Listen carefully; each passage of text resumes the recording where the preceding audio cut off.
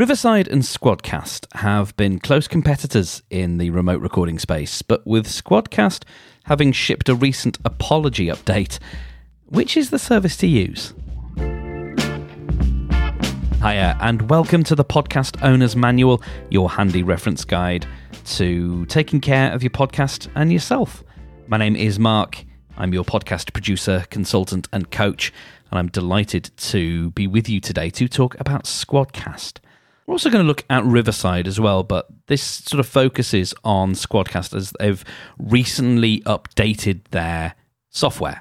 And so I wanted to take a look at it again and also give you the spoiler right now as to why I'm still sticking with Riverside, recommending it for my clients and using it for myself. So I've gone back and forth in recommending SquadCast and Riverside. I started using Riverside back in, I think, 2020 to record my Hitchhiker's Guide to the Galaxy podcast. And when the world ended and more podcasts decided to move to the cloud and it became de rigueur for podcasters to start recording remotely, that was the tool that I initially started recommending. And then as I started sort of hanging out virtually with more of the people from SquadCast, I thought, well, they've got a great tool here. And what I like about it, which we'll get into in a little bit, is their attitude, just their attitude in general, but partly how they show up for their customers as well. But then I started using it, and that is why I'm still recommending Riverside. They made some updates which ultimately have made SquadCast not the most reliable tool. So let's take a look at what they've done recently. So they sent out an email a few days ago. One of the first things that they mention is that they've reintroduced time zones. So when you're setting a date to record a session, which you can do in either SquadCast or Riverside, you might say, well, this is the date, and obviously here's the time that we're going to meet. But they forgot in their new interface, in their excitement to build a new interface, they seemingly forgot to add a drop-down for time zones, which seems silly even in America where there are, 3-4 different time zones. Guests will now know if their camera is going to be recorded. I think this is really important. So there's an indicator now so that the guest or any other participant will be informed whether their video is going to actually be saved to the cloud. So with both of these tools, the way they work is that you rock up, you enable your camera and your microphone, and then you have a chat and you can see each other as you're talking, and all the guests can see each other, and that's great. But with both tools, you can decide whether or not to record that video. In 95% of cases, I always say don't bother, because the video files are massive, and what that ends up meaning is that you have to keep your guests hanging on the line, or they've got to keep the SquadCast or the Riverside app open while that's happening, which is a bit more of a problem if they're using a tablet or something like that. Like, it's just not that feasible. And for the benefit that you get, I'm still personally not all that convinced about the viability or the demand for podcasts that are essentially just two talking heads going back and forth.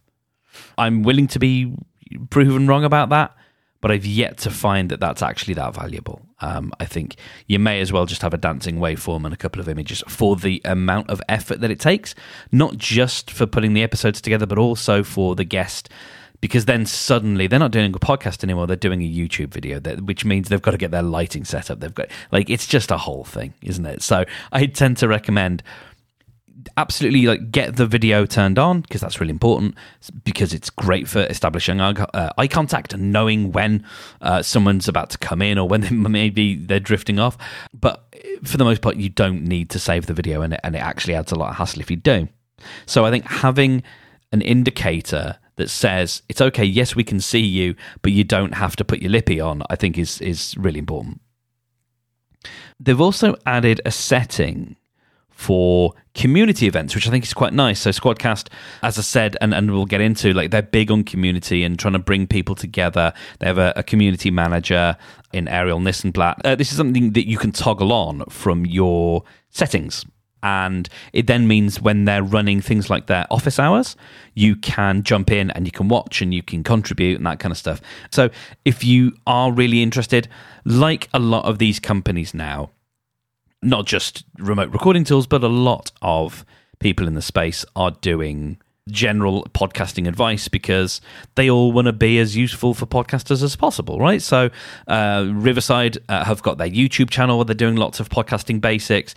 Hosting companies have been doing this for years. Even places like Descript are now running them, and it's not necessarily always related to their products, but podcasting in general. So their open office hours start on September the 29th, and they're going to be every Friday from 6 p.m. UK time, and that's a place where you'll be able to ask questions, meet other Squadcasters in the chat, check in with the Squadcast team as well, and then learn a bunch of stuff. So that's the promise.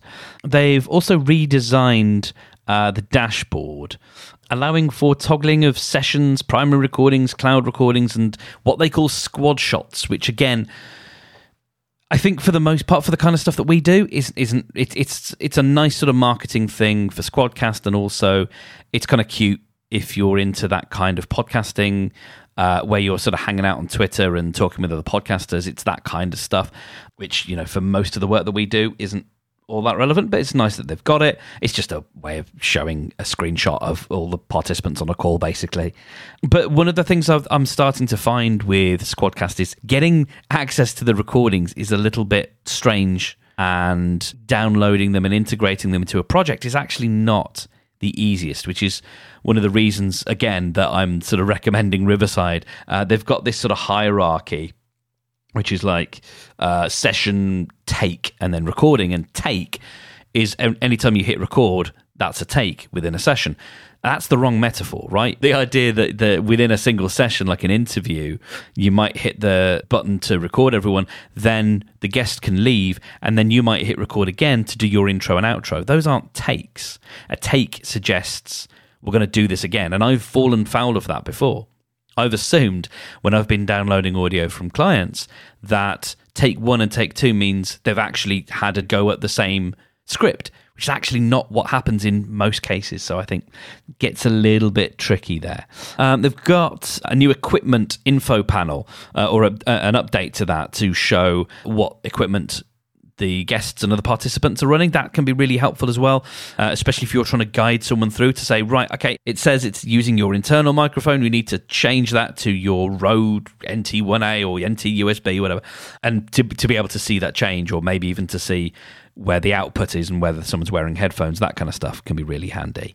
You can turn on echo cancellation for each participant, so you can turn that on and off rather than it having to be across the whole call, which is really, really useful. So if you've got one guest who you can't persuade to wear headphones or just isn't, or they forgot or whatever, you can turn on echo cancellation just on their track, which could be really useful. They're also integrating what they call a pilot program, which is basically, you might see labs in other things. It's sort of beta features.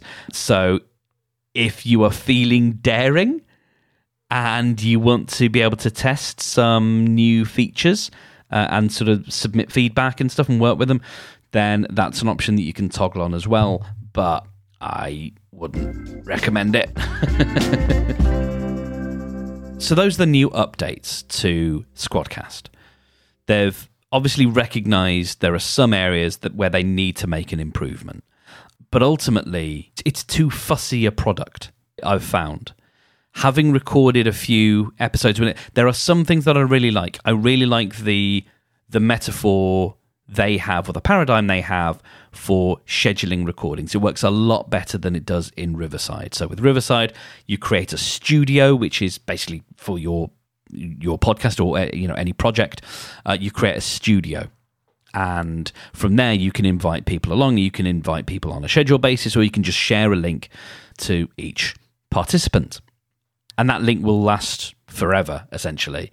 I also like that it's very easy for a viewer or a listener to check in on a live recording. That's quite nice. That's a thing that they can do. So if you enable that, then in Riverside, it's almost a little bit like having a crowdcast or a public Zoom or something like that, and people can jump in on the chat, which I think is quite a nice feature, although I've never used it in the wild. But yes, SquadCast has a better metaphor. You don't actually create a show necessarily within SquadCast. The recent updates mean you create an organization, and then from there, you can schedule new recordings.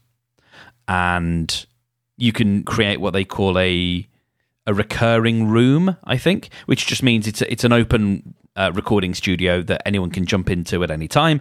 But it's really not that much of a deal breaker. It's a nice metaphor. But when you look at Riverside and actually just being able to share a single link, again, like I really haven't had the issue where someone has logged into a Riverside recording who shouldn't be there while I've been recording. You know, you can enable a waiting room anyway within Riverside, so it's not really a problem at all. But as I was saying, I tend to find SquadCast fussy on a technical level. So the first episode or two of What's Your Problem, my audio was really bad because the way that their audio engine talks with the browser is not right. And what that means in practical terms is things like, so I have my audio interface here, just like you might have a USB mic and you plug the headphones into your mic. I have an equivalent, but it's just a big box and it does the same kind of thing. You can tell SquadCast all day long, I'm playing audio through the headphones that are plugged into my microphone. And SquadCast will go, yeah, that's great, cool. And then it will continue to play the audio from your internal speakers, from your default output. It doesn't care. So you can tell it, and SquadCast will say, yeah, cool, I'm going to play audio through your headphones. And then you jump in and the guest rocks up and the audio comes out of your speakers or whatever your default output is. So you have to go to System Preferences. This is on a Mac. System Preferences, and then change the setting, which is bonkers and annoying and avoidable. I've seen more destroyed and corrupted recordings with SquadCast than I have with Riverside. It's great that they have the cloud backup feature, and I think I've had to rely on that once or twice. Actually, a lot. With one particular recent client, all of their recordings were corrupted. There'd be just one side of the call for no good reason. And the fact that no one knew that was happening while the recording was going on is unforgivable. Well, it's not unforgivable. Nothing's unforgivable, but it's real bad, right? You know, you've spent a lot of time sitting there with a guest, having a great experience, and then you find out that, you know, the audio's, and at least the audio is there, but just not of great quality. Now, I will say the same thing has happened with Riverside once in my experience. Now, I've had lots of other issues with Riverside where people have sort of seemed to have like logged in and logged out and stuff, but I've always had the audio from them. It's been in bits and pieces, but I've always had the original audio. When you find that a significant number of recordings are broken and you have to revert back to the backup, that's no bueno, right? That's a big one for me. It just doesn't feel like this software's got my back. Now, I absolutely feel like the people behind SquadCast have got my back, and that's important.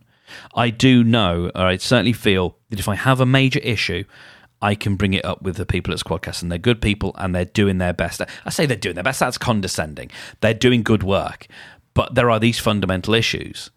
Now, reverse that and look at Riverside. I've only had one time where one of the guests' audio was completely botched up.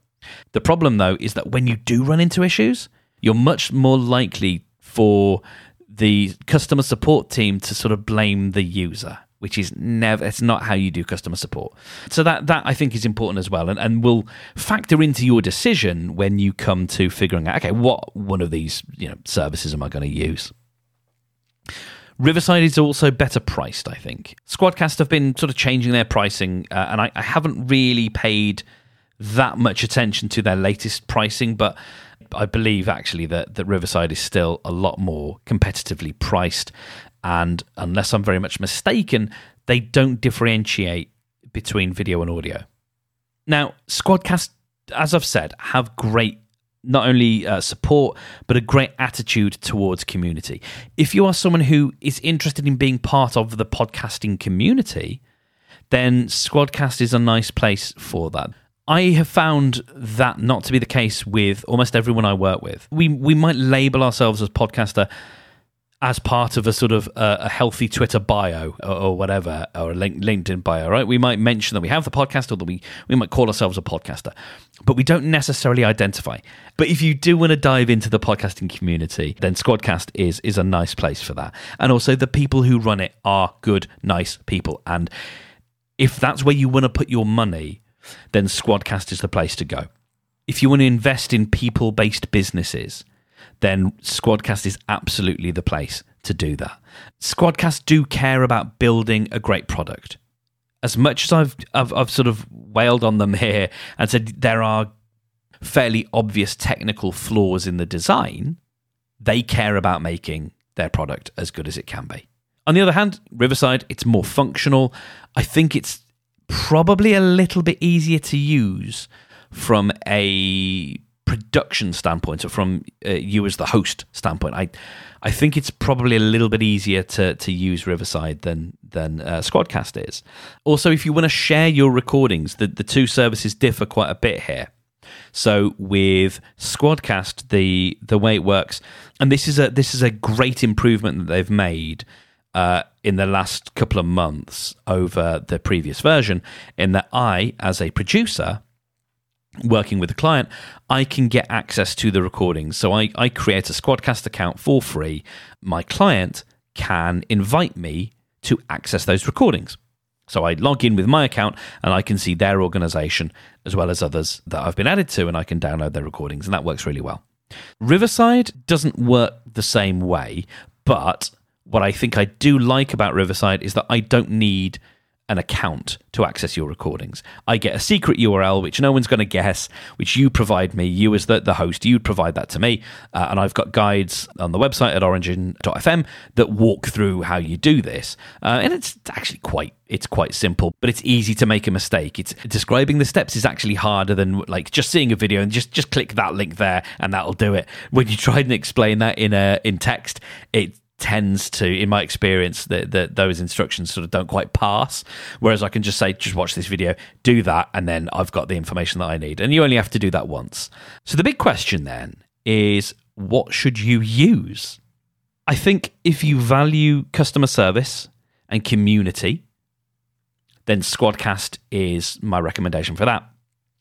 But if you just want functional reliability, maybe a bunch of buried settings that you don't need, maybe it gets a little bit technical, maybe the support is a little bit not what we'd love, but a tool that you can turn it on and it kind of does the trick and it just works. I tend to on the side of Riverside. I don't worry about it. I don't think about it. And that is ideal, right? I click record and I feel I can see the percentages. I can see if there are any issues. Yes, if it's going to get weird, if someone's computer's going to freak out, if someone disappears, I know we can deal with it. But I also am so much more confident that if there is an issue, the audio is going to be safe. Yes, I've always got the backup, as I have with both services, but I'm far more confident that I will get every piece of audio through Riverside than I am with SquadCast. Your mileage may vary, but that has been my experience. So if you want to talk remote recording tools or anything else that I've brought up today, then drop me an email, mark@origin.fm. But you can also check out links and the show notes over at podcastownersmanual.com. Thank you very much for listening, and I'll check in with you again next week.